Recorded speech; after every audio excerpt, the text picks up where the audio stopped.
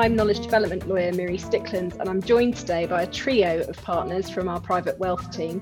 We have Charles Mieville from our residential property team, Emma Gillies from our private client team, and Rosie Shim from the family team. Welcome to you all. Hello. Hello. Hi, Mary. So today we're going to be looking at potential issues that might arise for high net worth US families considering relocating to the UK or looking to invest in residential property in the UK. So Charlie, can I come to you first and ask what's the outlook for the UK residential property market, both as a whole, but also with a particular eye on the prime central London property market? Yes, of course. Thanks, Miri. Well, for the whole, looking at the country as a whole, due to the pandemic, country properties are still commanding a premium and have done in terms of price throughout the pandemic. The problem with it is that there's a serious lack of supply of them and still quite large demand. So that's helping to bolster prices and even see quite large price increases, particularly around sort of commutable areas, but pushing it further out than the conventional areas we used to see. Generally, it's a domestic market at the moment due to lockdown and the lack of ability to travel. But the agents that I'm talking to say this is set to change as soon as the travel corridors reopen properly. And they've got a long list of people chomping at the bit to come over and snap up some bargains as they see it. We're told that buyers from the Far East are very keen on country properties, particularly near boarding schools for their children. And I think that will be their focus when they return.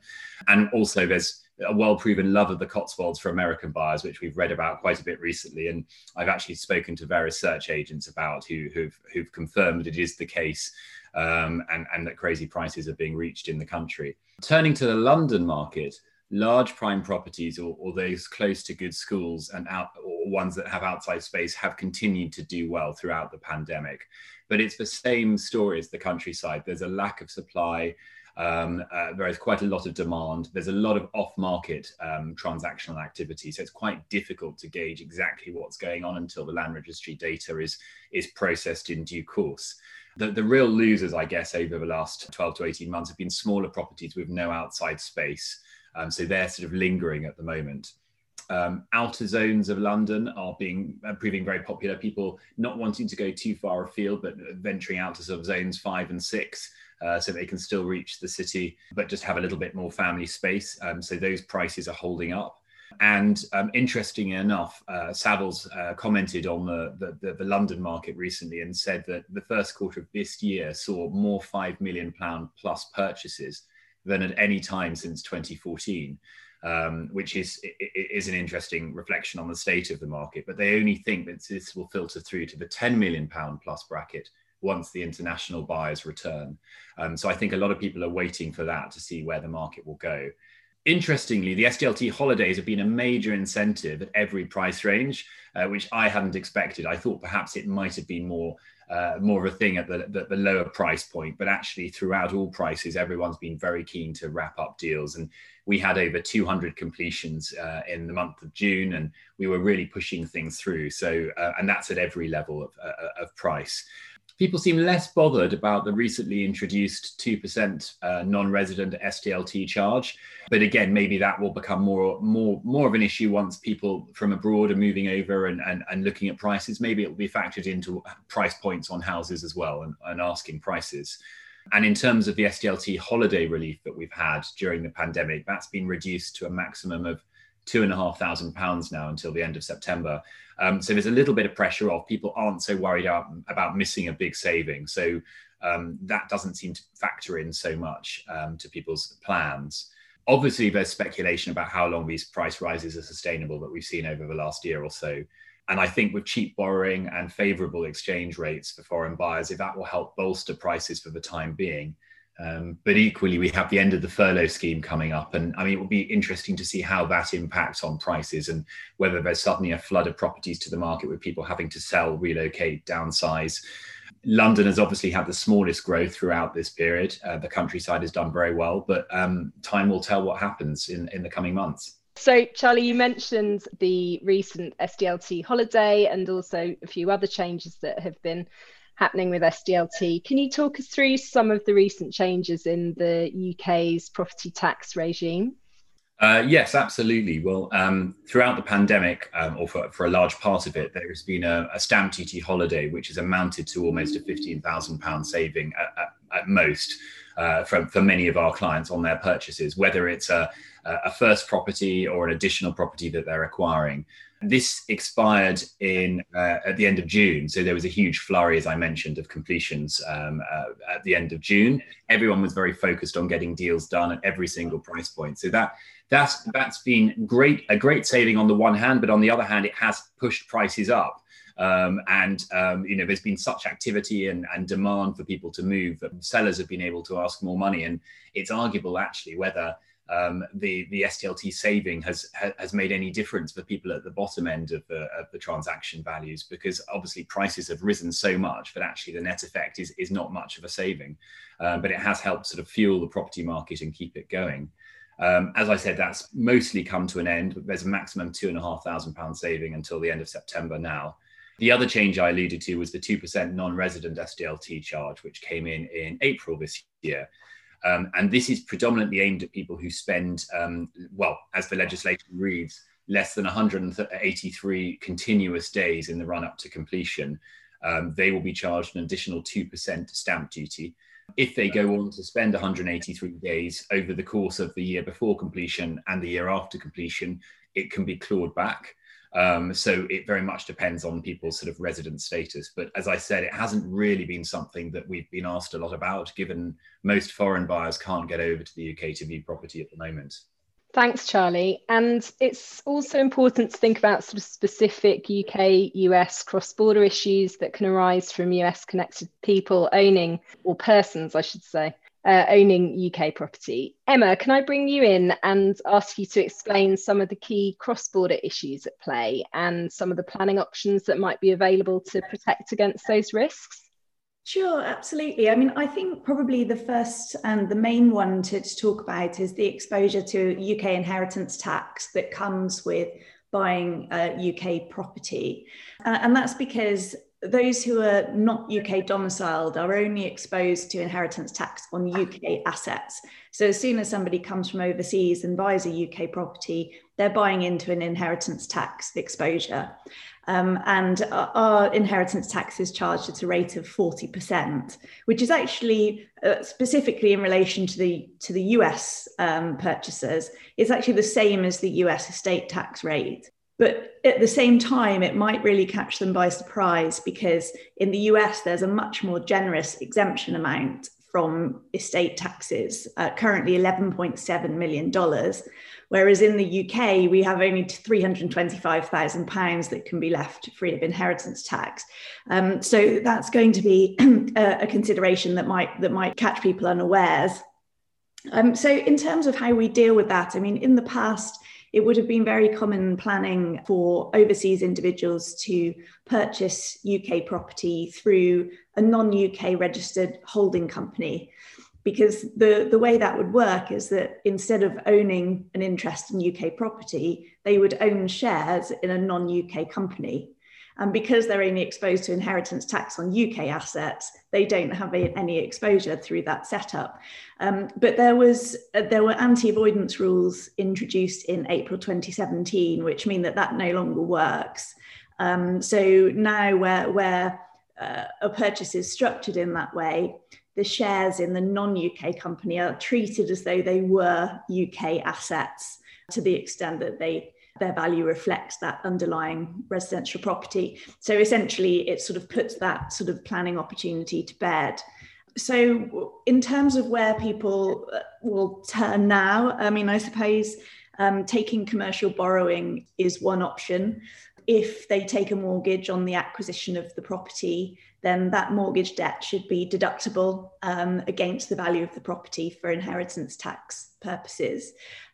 So, of course, that's good from an inheritance tax perspective, but it does come at the cost of paying interest to the bank. An extra point there for US purchasers is that a lot of UK mortgage products can give rise to quite adverse US tax consequences.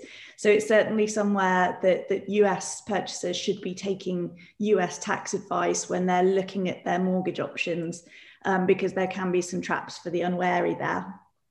And would another option be to borrow from friends or family members instead? Potentially. I mean, if people do borrow from friends or family members, I suppose the classic scenario would be child borrows from parent to buy property to live in. In that scenario, the debt should still be deductible against the value of the property for inheritance tax purposes. So I suppose in that sense, it achieves the same objective.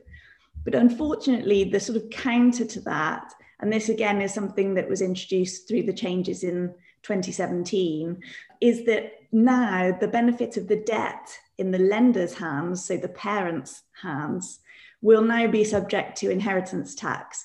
And so effectively what you're doing is moving the inheritance tax exposure from the younger generation to the elder generation, which is normally completely the opposite to what we're trying to achieve when we're doing when we're engaging in estate planning for US clients. So, I mean, really, the options are relatively limited. Where we're talking about a married couple, we'll always encourage the clients to make sure that they have an estate plan that is structured to at least take advantage of spousal exemptions and defer taxes until the second death. Beyond that, it tends to come down to taking out life insurance. So rather than planning to mitigate the inheritance tax, instead accepting that there'll be an inheritance tax burden and simply taking out insurance to pay the tax bill when it comes. I suppose the net effect is the same. So that tends to be where people land, which isn't very exciting, but it is effective. So we've talked quite a lot about inheritance tax. We also have capital gains tax in the UK. Are there capital gains tax issues that people should consider here as well? Yes, absolutely. And especially in the context of US connected buyers, because there's a bit of a mismatch between how the US and the UK will tax capital gains that are realised on the sale of the UK home. So from the UK perspective, as many people will know, if you do realise a capital gain when you sell your home, it shouldn't be subject to tax because there's a full main residence relief available. So that's something that that's something that we're sort of given for free in the UK. But unfortunately, the same isn't the case in the US.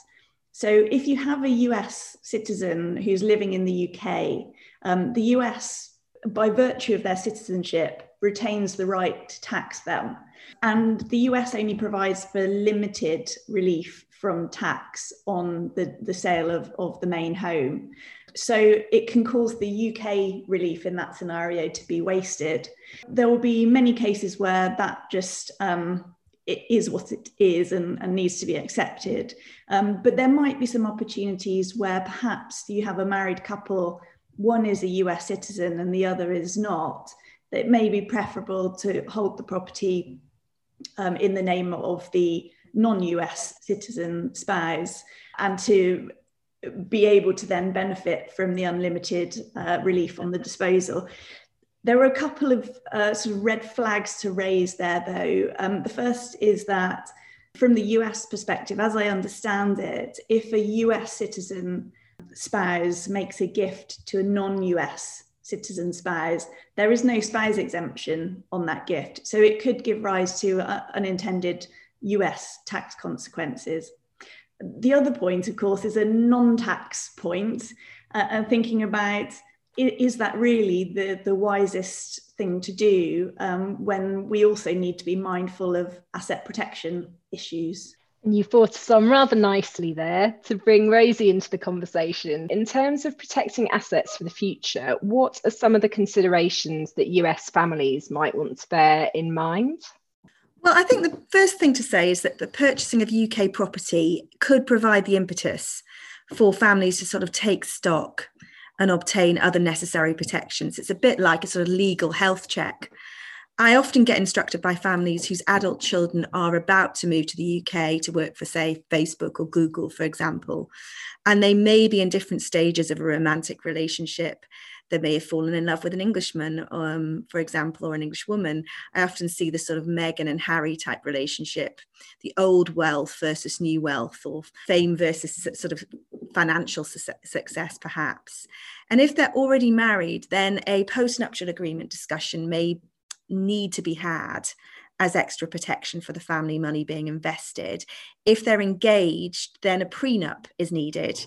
And the reason for the importance of obtaining a nuptial agreement is that the English courts have a great degree of discretion on divorce to apply certain factors to work out what a fair outcome might be, which means that the money invested in the property is more likely to be vulnerable by claims from one party on divorce, for example, to meet their needs or to share when they've lived in the property as their main home. So having a nuptial agreement in place is really vital to protect wealth. And whilst there's many similarities between US and UK nuptial agreements, there are also significant differences of which families should be aware.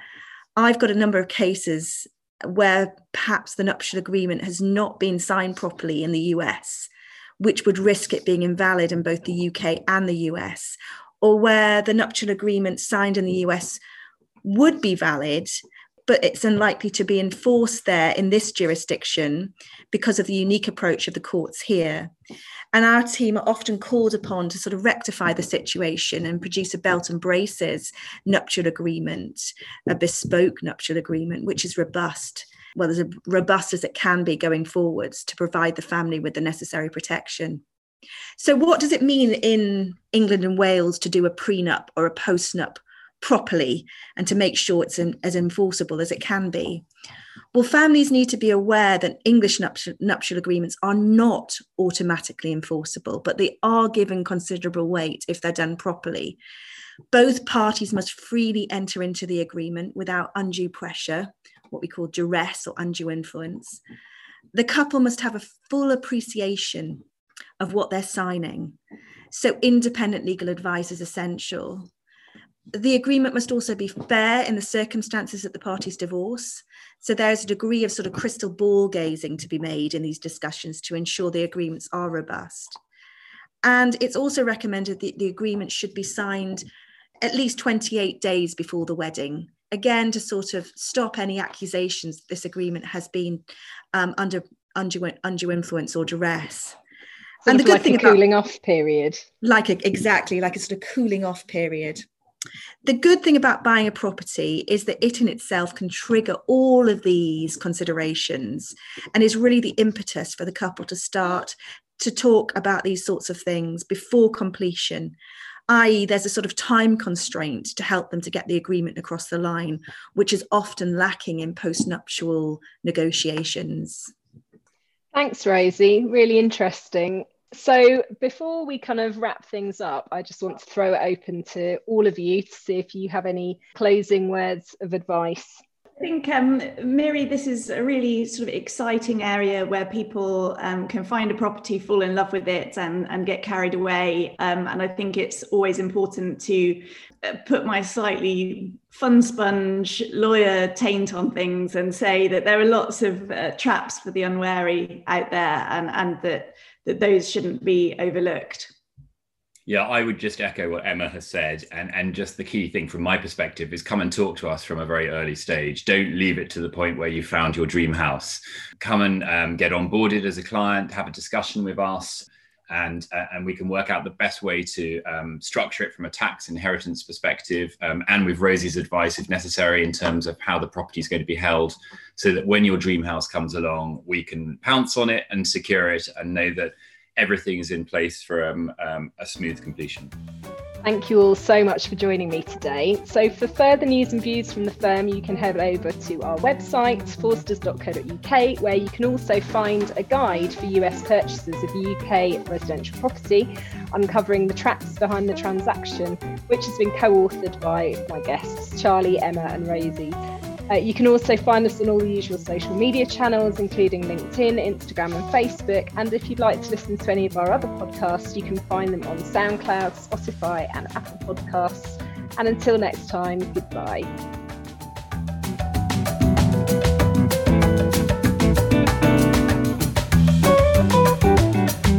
Forster's Modern Law Podcast is for general information only and should not be considered to be professional advice.